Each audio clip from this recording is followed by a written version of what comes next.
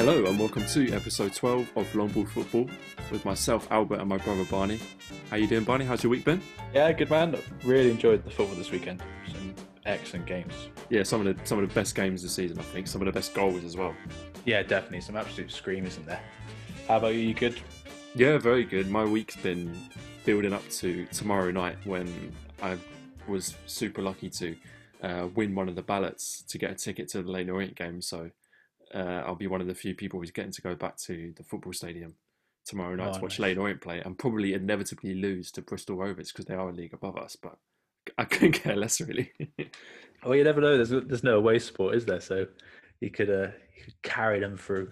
So I wanted to. I'll be a bit cheeky and ask people if first of all, if you're new, welcome.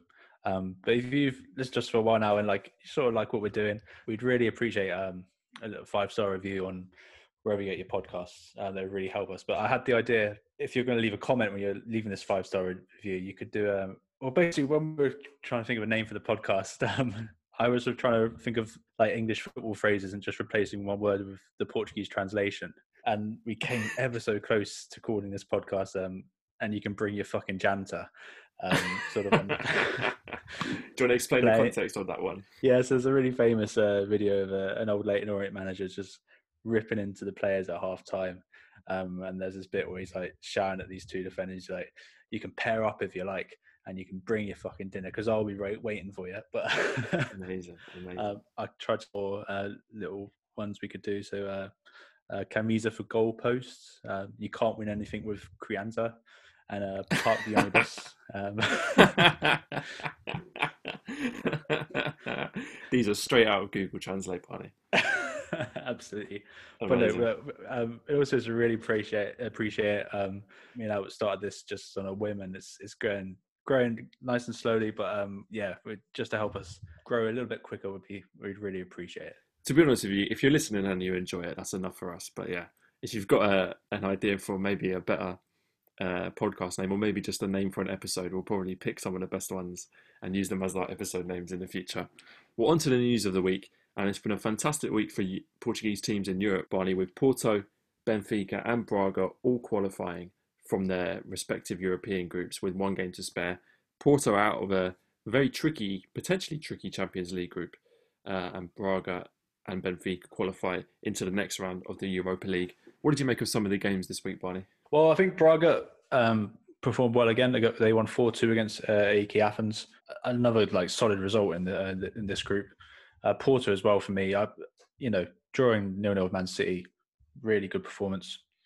And then of course I have enjoyed watching the Benfica games against Rangers. I think they've been good games to watch. Definitely. Both lucky to get points in both those games, but they've been quite enjoyable actually. I'm looking forward to seeing all these teams in the next round and seeing who they get paired up against. Could be some good games in there. Well, the only question really now that they've all qualified is which of these teams are going to end up topping their group. I think that will probably be out of the realms of possibility for Porto. They'll need Man City to lose and a pretty dramatic goal difference swing, I believe. But both Braga and Benfica could potentially top their group, and that would put them in a more favourable position going into the next round.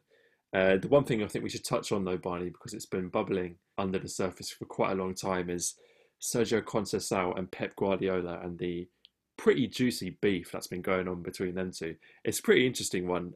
Since Porto started playing Man City in the Champions League, there's been a decent rivalry between the two managers. We know what a character Sergio Conceição is already. He's not one to hold back how he feels. And after the first game, he was already accusing Pep and the City bench of putting pressure on the referee. He said that Pep used ugly words about Portugal. I think what he was referring to, Barney, was that Pep said Porto played in a very Portuguese way. So read into that what you will. Now, I love controversy as much as the next man, of course, but I think it all got a bit much this week when Porto put out a newsletter to their fan, which was not only hypocritical, but also I think crossed a number of lines. A couple of quotes from this newsletter for you, Barney. The first one about Fernandinho. There should have been a red card given to Fernandinho, who, despite being 35, is a clear example that in football, money counts a lot, but it doesn't buy class. I had no idea what this was. They were trying to. Why did they mention his age in this? I had no idea what was the. It doesn't really make total sense, really, to me, does it? But the second and probably more serious quote from the newsletter was when they went on to describe former Benfica player Bernardo Silva as known internationally for having been convicted of racism. Now, this refers to obviously a one-match ban that Silva served for a Twitter post where he compared teammate Benjamin Mendy to the character on a packet of conguitos, which is like a type of chocolate brand. It's available in Spain and Portugal. But I thought that was an incredible accusation to be thrown around after a game of football. Yeah, a weird, really weird one for me. And of course, City sort of replied to that and sort of referencing a game back in 2012 when Mario Balotelli and Yaya Toure received racial abuse when they were playing at Porto. It's ugly, really. I don't know, like this back and forth. I mean, to look at the anti-football comments though, and sort of Porto's uproar at those comments. I mean, I think a good performance from Porto to get points. They needed to get that 1 point at City, and they did well to get it. But it wasn't too long ago that we had Concha saying the exact same thing about Lito Vidigal. And that's what I don't understand, really. It's really hypocritical because you've got to respect the art of knowing when you're up against a better team and just being able to get a point or, doing what you need to do. Yeah, like I said, a little hypocritical. I did like his Concha quote, though, where he said it about Pep. If I had his budget, his players, and still couldn't get a win, I'd be sad too. I did enjoy that. Yeah, I mean, this whole situation has been quite enjoyable to follow. I thought the newsletter took a bit of a sour turn, but yeah, the whole other outcome of this situation is that, particularly following the second game between the two teams, which ended 0-0, and it led to a lot of people throwing Conceicão's past criticisms of defensive teams back in his face.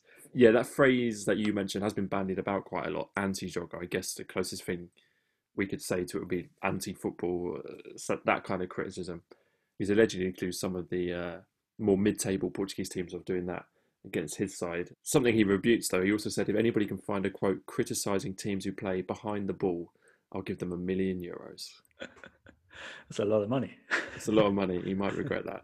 Well, one of the managers that Conceição may well have accused of anti-jogo in the past is Lito Vidigal, the former manager of Maritimo, who this week left Maritimo with the team in 16th place and on 7 points. It wasn't quite clear to me, Barney, whether he resigned or was fired. I suspect he was fired.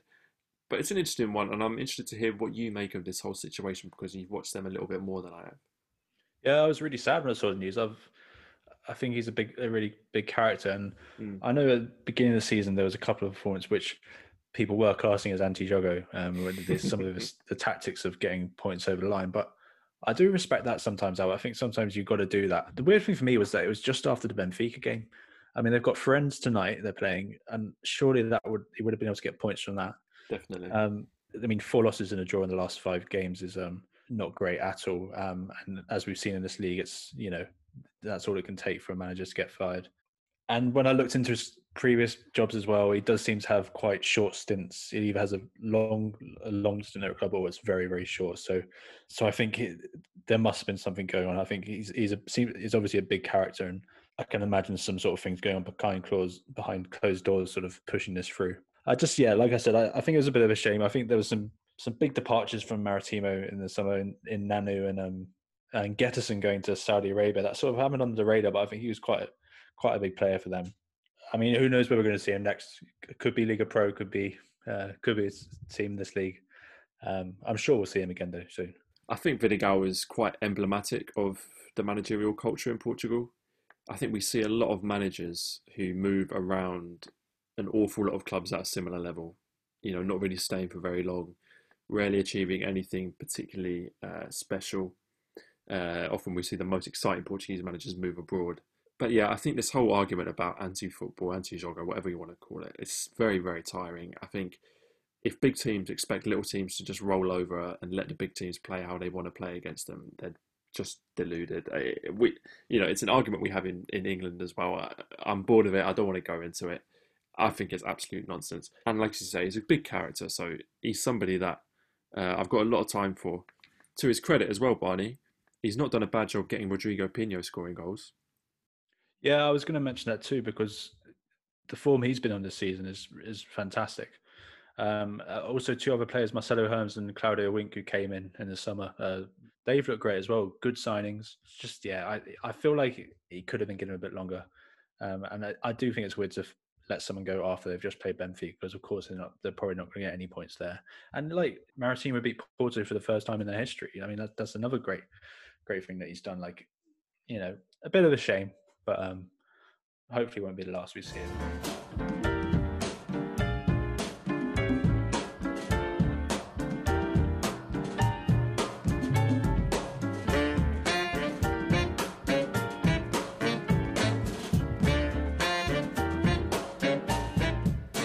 Right, well, on to the Premier League action of the week. And as Barney mentioned earlier, an absolutely fantastic week in the Premier League with some brilliant games and some really unforgettable goals.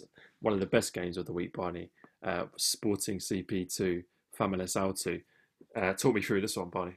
I don't know where to start with this one, but when we started this podcast out, I was looking out for a Mike Dean type character. One of those referees that loves it way too much, like loves the drama, loves it. And I feel like we finally found him in Luis Godinho. He's got a nice bald head as well, so it's easy to see. Quite a bit of controversy in this match. To go through the game quickly, Sporting missed a penalty early on. Great save from Famalicão young keeper Lewis Jr. has, I think, just started the last 2 games now. So he saves that pen. Pote gets a great goal. And then Famalicão get an equaliser. Pedro Porro with a beautiful free kick just before half time. And then Famalicão equalise again on the 89th minute. And then right at the end, Coates goes up to play striker for the last minute or two. And is an absolute monster, like causing all sorts of problems. Long ball hooked in, and he sort of misses the head, but the ball comes down and lands on his head as he's falling down and sort of goes into the goal. Now, I went to VAR, and Godinho deemed that Coates had knocked the Famalicão keeper's arm. A really hard one. I mean, slow motion, you can see the touch. I can sort of understand it. But if you were going for a header with a player and you touched, you're not going to give a free kick or anything. Like, it's, I don't know. I couldn't really make up a mind on this one. In the rest of the game, though, Godinho he seemed to love it too much. There was a few scuffles at points, and there was this prime example where he was so interested in going to the touchline to book Famalicão coach that a scuffle was starting behind him, like a big pylon, and he was too fixated on. I mean, he sent off Almiron as well, and when he's walking towards Almiron, he even just sort of puts his hands and goes, "What are you saying? What are you saying?" And then shows him the red card, like quite antagonistic, not very perfect. Like the other story of this game is the fact that Sporting dropped points, and they should have won this game, to be completely honest. Yeah, I think the interesting thing about this match is that I think it's the first time we've seen Sporting really up against it in a game. They obviously had that winning goal ruled out, as you said, but also I thought the game was so back and forth that they could have easily lost it too. They were at, even in the dying minutes of the game, I thought Famalicão had chances. But I think what the game will be remembered for is 2 fantastic free kick goals. The first from Porro was unbelievable, and the second from Famalicão, forgive me, the name escapes me, but yeah, 2 great free kicks in this game. How about, I did want to touch on that actually. I'm not making a huge point in this, but Ali Adnan in goal for Sporting, definitely at fault for the first goal. He came out for the cross and completely missed the ball, and it just carried on through, and Ashton Cole could just tap it in. And then for the free kick, he was shouting at the top of his voice, trying to get this ball to move across. And they seemed to be doing it, but I don't know if he actually got away they wanted. If he didn't get the message across for them to move over far enough, he's potentially at fault for that too. And the reason I bring it up is because there's Maximiano on the bench, a highly rated young keeper I think he was starting a few games in the last season. And he's obviously, Adnan's been brought in to take his place. I know you think he's been performed quite well this season. I seem to agree, but like I said, I'm not trying to make a big point, but I just think it's worth remembering that there is Maximiano on the bench. I don't know whether Almiron's going to rotate keepers and give him a chance. It'd be interesting to see. Another player I wanted to touch now was Pedro Porro. Beautiful free kick. I mean, I was surprised he was on them, to be honest, but they obviously trust him to. I mean, that was a great free kick. Amazing. Brilliant dribbler as well. Some great runs in this game, and he seems to have a really good relationship with Almiron. Like a few times he would stop, have a little chat with him. I wrote down the question: is he the best right back in the league? Would you take him over Manafar? I think I would definitely take him over Manafar. I think that's a great question, actually.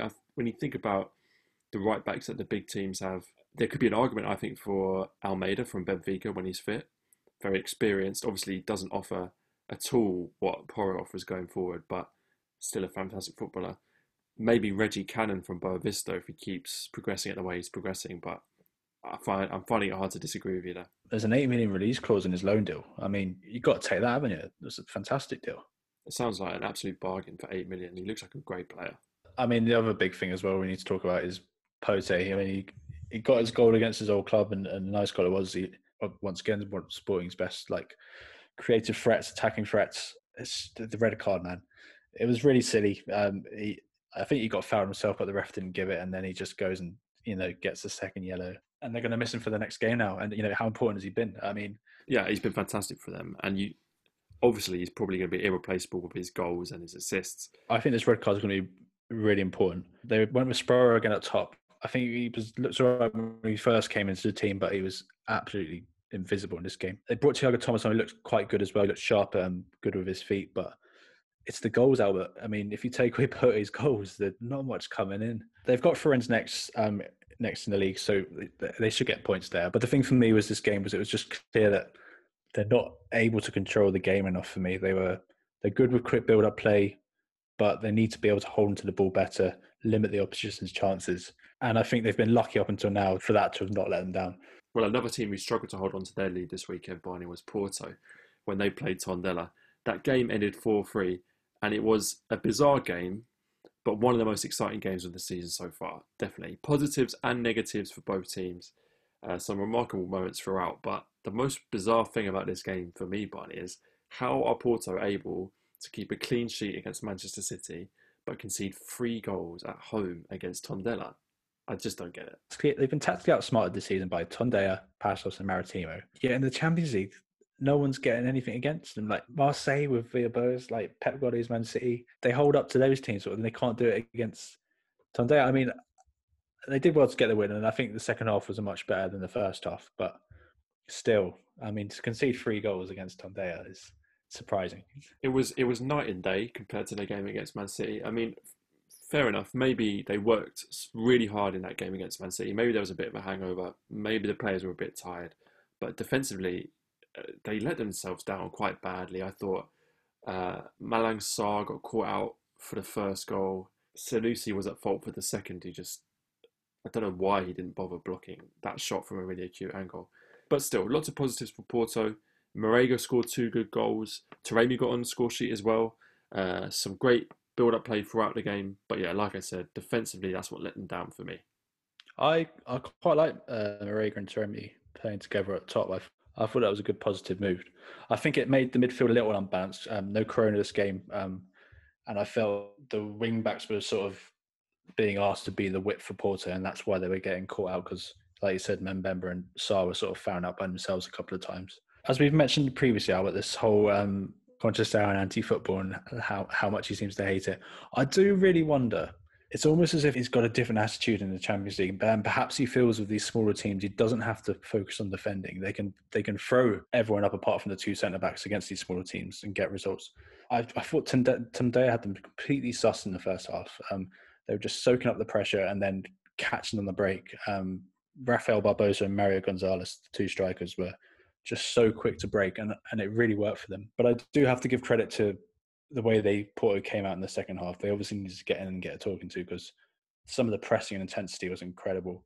Yeah, I totally agree with that assessment of the game as a whole. First half was very tight, very even. I believe it ended 2-2.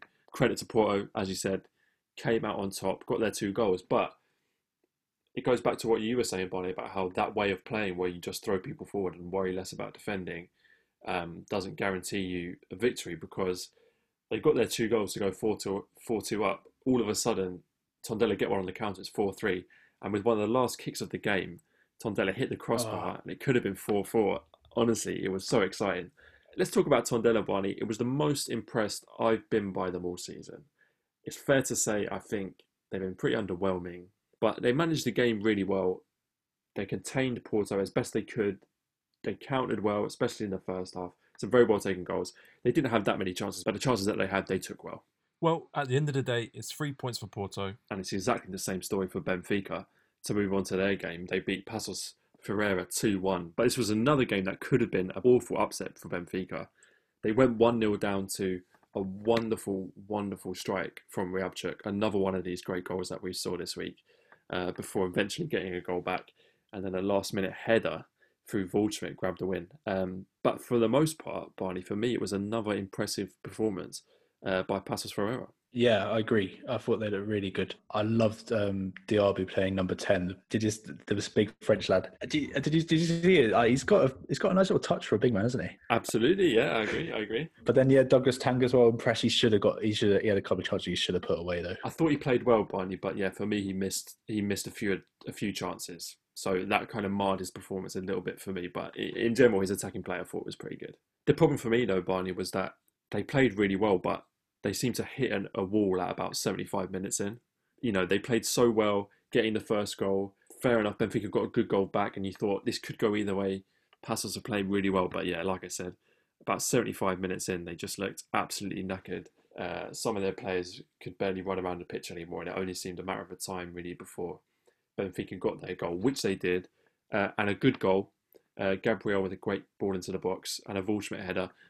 Waldschmidt, a player who hasn't quite grabbed the headlines in the way that someone like Darwin Núñez has, even though he was another signing with a lot of potential. I was surprised at how many minutes he's got this season because like you said, he hasn't caught the headlines. I thought he'd been dropped a few games, but when you look, he's pretty much played every single game, whether it's starting or coming as a sub. But yeah, he just hasn't quite lit it up yet, has he? I feel like there's a lot more to come from him.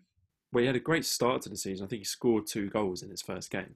And he looked fantastic. I think he's a great player with bags of talent. There's a reason why he's played for Germany at international level. You know, this is a player that will perform if you give him the chance. But you know, fair enough. Settling into a new country is never easy. What did you think of him starting Pizzi behind the striker? Do you think that's a better position for Pizzi to play?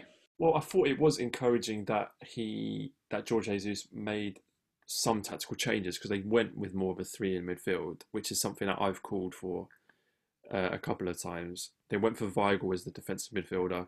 Didn't have an amazing game. Came with a half time. Exactly. Maybe he's just lacking match fitness.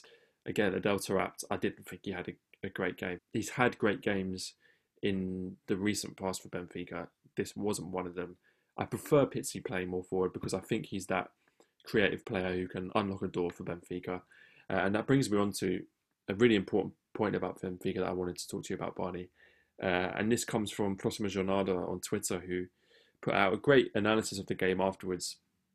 You know, people like us have talked about Benfica defensively. And of course, they do have defensive issues, undoubtedly. But Próxima Jornada were just pointing out that actually one of Benfica's biggest problems is their inability to get shots on target and get goals. I mean, how about this for some stats?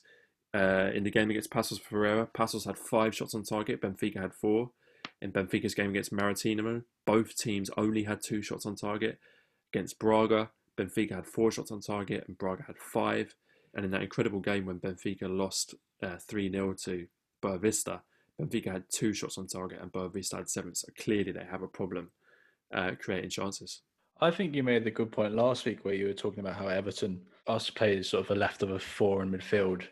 It's sort of restricting his attacking abilities and his creativity. I want to see more from him. It's hard to understand why they're not getting so many shots on target. I mean, they've got fantastic strikers, creative midfielders. Something's just not quite working out. But I think there's a lot of players lacking confidence, Barney, because you saw that Benfica quite easily controlled the game, controlled possession.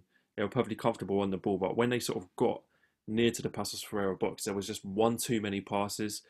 No one was really prepared, apart from probably Darwin Núñez. No one was really prepared to take a shot on, try something a little bit special. And in the end, it just made it easier for Passos to read the game and contain Benfica pretty well, which they did for most of the game. I wanted to talk about Jorge Jesus and the substitutions.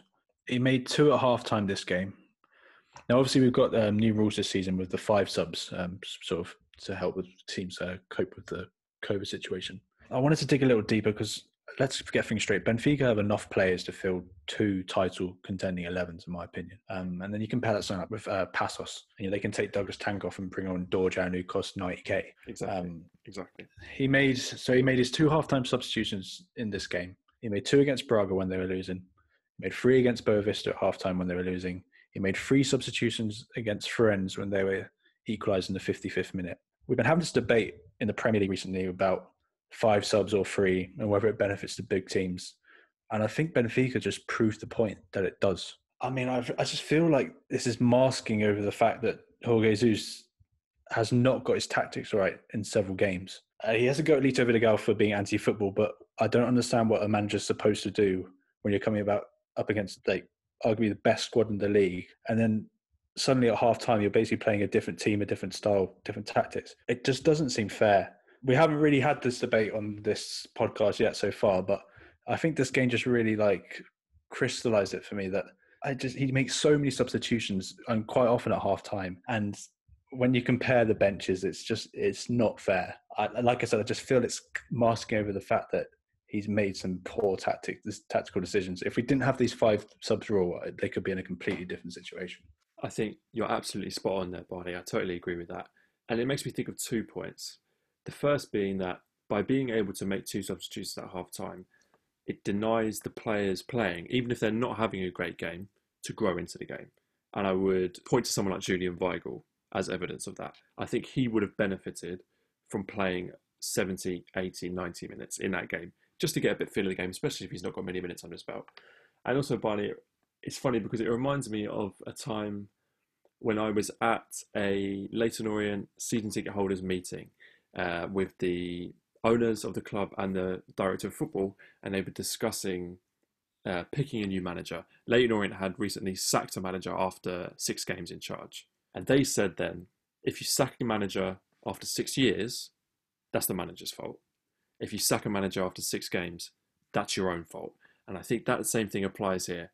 If a player doesn't perform well after you're giving him 90 minutes, that's the player's fault. If you're taking off a player at half-time, I think you can only blame yourself for picking the wrong player in the first place. Well, the last game we're going to chat about in this section is Braga versus Belenenses SAD. And it was a rare slip-up for Braga, a team who we've been full of praise recently. They lost 2-1 to Belenenses SAD away from home. And yeah, as I said, we're not used to seeing Braga losing to the more mid-table teams this season, buddy. I know, real shock result in this. I think we need to remember with Braga because they're in the same boat as Benfica in terms of having this Thursday game and then playing on Sunday. A packed schedule, to be fair. And, there's a lot of travelling in the Europa League as well. You've got to go quite far sometimes. I think there was a little bit of tiredness in this game for them. He fielded a strong 11 again. Not many changes, not much rotation. But to be fair to Belenenses, they look great as well. They were majority of the chance in the first half. Cardozo looked fantastic. He got the first goal. And then the Belenenses' second goal, did you see it out at Sousa?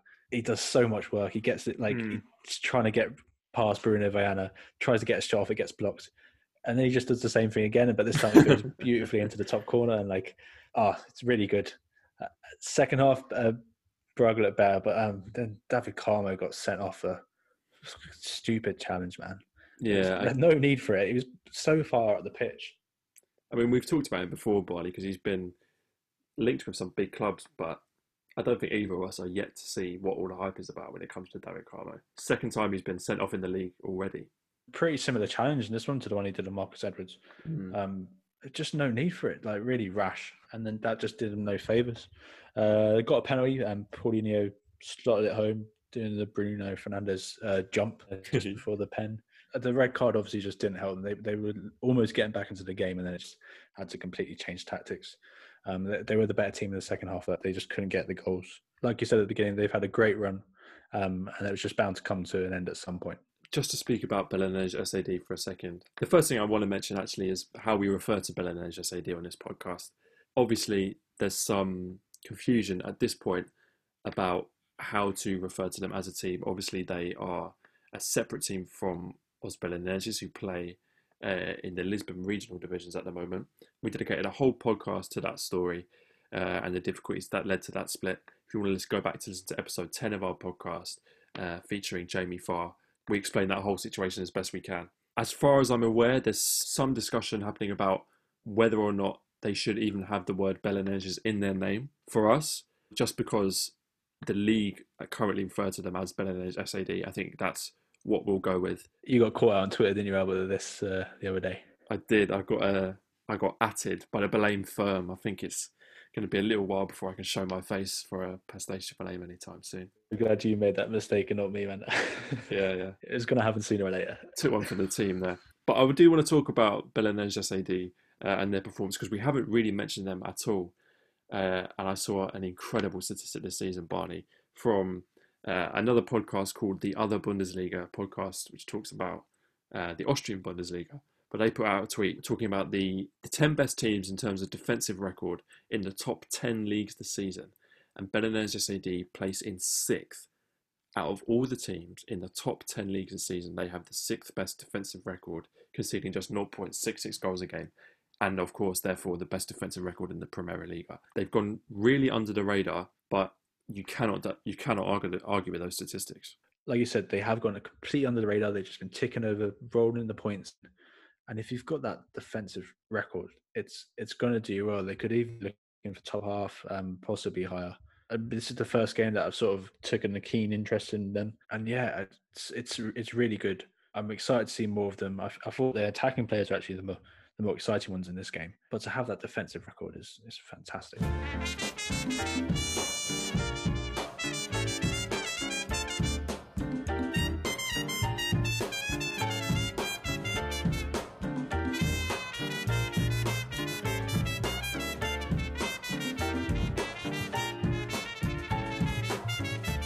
Okay, so we're going to have a quick look at the table. So despite drawing the weekend, Sporting remain top on 23 points. And Benfica behind them on 21, Porto on 19 and Braga on 18, though they could have been in second if they'd beaten Belenenses. Behind them, though, we've got Vitória Guimarães there in 5th on 16 points, with an okay win over Portimonense on Saturday. They're still not scoring that many goals out, but this season they've got 7 goals and 9, and apparently that's last season 18 and 9. There's quite a drop-off. That's what surprised me about their performance as well, Barney, because you thought Marcus Edwards was built on his great season last year. You would have thought the signing of Ricardo Quaresma could have only have brought more opportunities. But as much as they've been churning out solid results here and there, they really haven't been setting the world alight with their performances. No, not at all. Behind them, though, you've got Paços Ferreira. They stay put in 6th after losing to Benfica. Then Santa Clara just 1 point behind them on 14 after beating Nacional 3-1. Santa Clara needed that result. Carlos Jr., I picked out in the highlights of that game. He got a goal and won 2 pens. He looked really good. But the player I wanted to talk about that game was, we've talked about him a couple of times, Daniel Guimarães, the CD Nacional goalkeeper. Some unreal saves again. He's really getting a name for himself for these spectacular saves. And he has a lot of work to do in that CD Nacional team as well. Has he been around for a long time, Barney? Well, this is it. He's got such a good backstory. He's 33 years old, so I wanted to know his age in case he could be vying for a move to a big club, but I think he might be past it. But the highest level he played at before moving to Nacional was the 2nd tier in Brazil, and he was with a team in the regional leagues in Brazil before he moved to Nacional, like completely out of nowhere. But he's made some great saves. I think they usually in the VS Sport saves of the week video that they put out on Twitter, so I'm sure you'll catch some of those saves then. Belenenses now 8th, though. We've just mentioned them thanks to that win over Braga we've just talked about. And then Rio Ave in 9th after drawing with Boavista on Sunday. You caught a bit of this game, didn't you, Albert? I did, and it was 0-0, but it was quite an exciting end-to-end game. Rio Ave, I was saying to you, Barley, a team that when we first started doing this podcast in the first 3 episodes, we were talking about them every week with their Europa League exploits. But their performances really haven't been much to shout about recently. I thought on balance Boavista were probably the better team, although they did struggle to create anything. Angel Gomez was subbed off at about 70 minutes and he looked devastated really. I guess he was just disappointed he couldn't have more of an impact on the game. But yeah, a good game. 2 evenly matched teams. It'll be interesting to see which team has the better performances going into the second half of the season. I know, I agree with you. I think Rio have really disappointed me this season. I think their squad was good enough for the Europa League. I feel they made some good signings, the 2 from Sporting, Dallo and Gerrards, and yeah, just something's not clicking there at the moment. The bottom half of the table, none of the teams won at the weekend. There was a few draws, so not much changing down there. But it's the big game tonight as Farense v Maritime. They're in the bottom 2 at the moment. A win for Farense will take them to 8 points and push Portimonense down into the relegation zone. But a huge game, particularly with Lito Vidigal leaving Maritimo.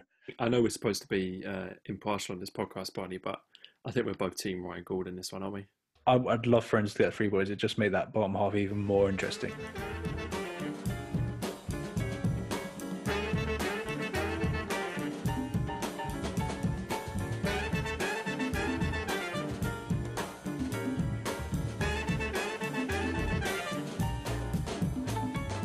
Right, well, it's time to discuss our team in focus. Every week on this podcast, me and Barney do some research about one of the lesser known teams in the Primera Liga and share our findings with you guys as we try and learn as much as we can about this league.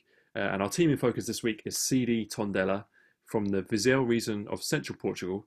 Interesting fact for you here, Barney, the only region in Portugal that doesn't either border Spain or the sea. They were founded in 1933.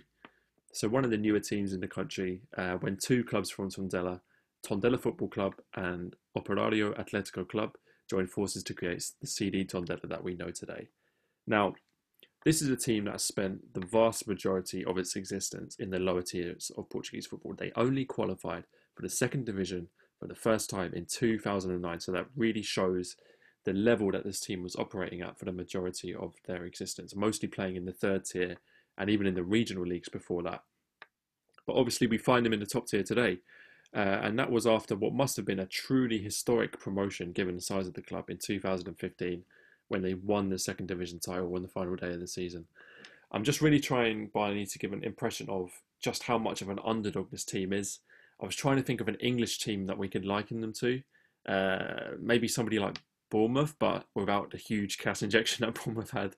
And for the last 3 seasons, they've managed to stick to a mid to lower table position in the top flight. They've never competed in Europe, and their only major honours were that second division title in 2015 and the third division Terceira Divisão title in 2009. I mean, when you look at where they've performed in the top league since they've got there, so you got there 2015, they stayed up like last day of the season, and that's that one. Next season, same story, relegation zone most of the season and staying up last day of the season. They had a decent season in 2017, like sticking around the mid-table, finishing 11th there, and then season after that back down into relegation zone, just managing to survive. They're favourites to go down this season as well, but they're in and around that area at the moment. But yeah, the manager, Paco Esteran, apart from Lisa Vidigal, who's just left Maritimo, the only non-Portuguese manager in the league. He's Spanish. And I recognise his name as well, Barney. Did he used to manage Valencia or Villarreal or a team like that? Yeah, great history to his managerial career. Started off as Rafa Benitez's assistant at Valencia and Liverpool. Also, probably the bigger job for him was being Gary Neville's assistant manager at Valencia as well. I think that's where I remember him from, yeah. I mean, he got 12 games as Valencia's main manager, so he's never been at a like big club. But I mean, fantastic experience to work with Rafa Benitez. He seems to play like a 5 at the back, wing backs more often than not. I thought his tactics were spot on in this Porto game we just saw at the weekend. There's been any players that have caught your eye out? But well, not too many to be honest, because I haven't watched them super closely. The one player that stood out for me was the Portuguese Salvador Agra. Quite a creative player. I think he's a relatively new signing. I like players who play with positivity and try and create something. So he's someone who stood out for me. But what about yourself? Rafael Barbosa, number 70. I thought he was great against Porto. He's from Sporting's Academy, left there in the 23. He's got to come to Tondela. But great little player, very skillful. Jean Murillo as well, their number 10. He's second time at Tondela now. He was on loan from Benfica a few seasons ago. He's being played as a right wing back this season. I think he's more of a right winger. So he's got that attacking side to his game. And I think he's a regular international for Venezuela as well. And then, yeah, the guy I mentioned, the young Thiago Almeida, who I mentioned in the Porto game, I'm excited to see more of as well. What have you made of their performances this season, Barney? Because personally, I think they've done a decent job of beating some of the teams in and around where they're going to be. I believe they beat Portimonense a few weeks back, and I know they beat Santa Clara a couple of weeks ago. So those are some good results. But apart from a quite positive performance against Porto, they've been pretty useless against some of the bigger teams. Yeah, there's some big losses in there, isn't there? They've shipped a few goals. They are probably one of the smallest teams in this league, you know. Oh, definitely. Definitely for their history. probably their resources as well. They've done incredibly well to stay in Liga NOS. The Porto's performance is just completely out of the blue, isn't it? Fantastic. Tactics were spot on. Players were really up for it. They just need to be able to do the same with the lesser teams. But I tell you what, I would bet on them to stay up. They might do like a last thing, like they seem to usually do. Last few games of the season, pull out a few results and keep themselves up in it. But yeah, I think they're going to be a fun team to watch, particularly at the latter end of the season. Well, I tell you what, if you enjoyed Tondella's performance against Porto this weekend, you're in for an absolute treat next weekend when they play Porto again in the Taça de Portugal. They'll obviously hope to build on that great performance, Barney. Maybe the pressure of a knockout game might give them that extra spurt of energy. We'll have to see.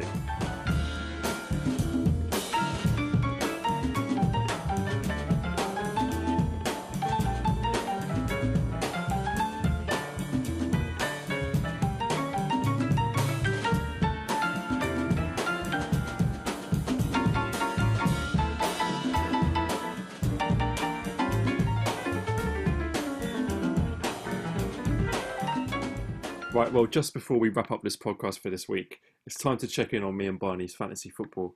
And there's a big game coming up tonight, Barney, because I've got Ryan Gordon as my captain. They're playing later. And so far, I'm only on 30 points, so I'm in need of a pretty big points injection. How did you get on?